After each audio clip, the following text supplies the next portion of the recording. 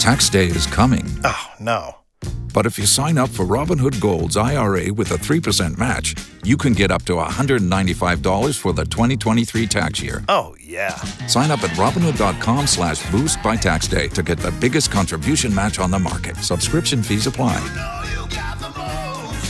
Investing involves risk. 3% match requires gold for 1 year from first match. Must keep IRA for 5 years. Robinhood Financial, LLC, member SIPC. Ted and Kara, if my wife gets fired today from her job, you know whose fault it is? It's got to be your fault. 100% my Fired from her job. We were at Avalon last night. We went to South City Kitchen with my wife's. She recently changed broker. She's a real estate agent. Mm-hmm. So we went to dinner with her new broker, who's a beautiful young lady, and her husband, very nice guy named Seth. And we're having a great time. You know, we're laughing. We're telling stories about our families and work and all that. We walk out into the parking deck there, and we're still talking and really enjoying ourselves. And I think everybody felt so comfortable that when it was like, all right, see you later, it wasn't a handshake, see you later. Now, mind you, I've never met these people before. My wife has obviously met her boss and her boss's husband. Mm-hmm. But I felt like the night went so well. It was a hug. You know when you have those nights. When you meet, it's a handshake, but by the end of the night, you've transformed the relationship into, brothers aren't supposed to shake hands. Brothers gotta hug. You painted the picture, Ted, absolutely. Right. So I go in to kind of give my wife's new boss a hug. She does the kind of half hug, but, where her body is parallel, is perpendicular. Hug. I was already parallel to her.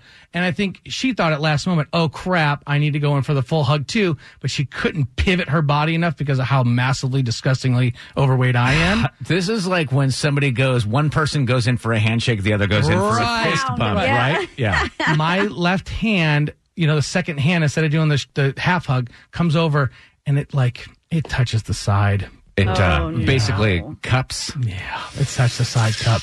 And at that point, the night was over. They walked away really quickly. We get in the car. My wife goes, why did that end so fast? And I'm like, I don't know. I have no clue. No. I didn't want to tell her right then and there. And now I'm thinking, do I just keep this to myself? Do I keep this lie? So what would get you in more trouble? The fact that you did this or the fact that you lied about it? That's what you have to really decide. You have to weigh. I'm the only person that's ever lied to a spouse before. And Megan is in Duluth. And Megan, you were saying that you started the lies as soon as you met this guy?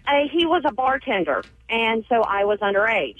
So I never really lied, but he just assumed because I came in with older ladies that I was probably 23 or 24, and we're actually 10 years apart. He was 29 and I was 19. Well, that's a gray area. It's lying by omission. Well, you obviously can't keep that lie up for forever. So when did he find out? So finally our birthdays were coming up, and we're actually just a day apart. His birthday's May 6th, mine's May 7th, 10 years apart.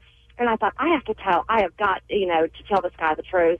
And so I said, okay, I've got to sit down and talk to you about something. And he said, I already know you're married, aren't you? Because you always have to leave at 11. And I'm like, no, that's not really it. I said, on my birthday, I will be turning 19. And he was like, what? She had to leave at 11 for the curfew? Yeah, right? Megan, you guys aren't still married, are you? Coming up in March, it'll be 16 years, so. What? Congratulations. Yeah, but Megan, can your husband, if your relationship started on a lie, there's no way he can trust you with anything you say. He knew what he had.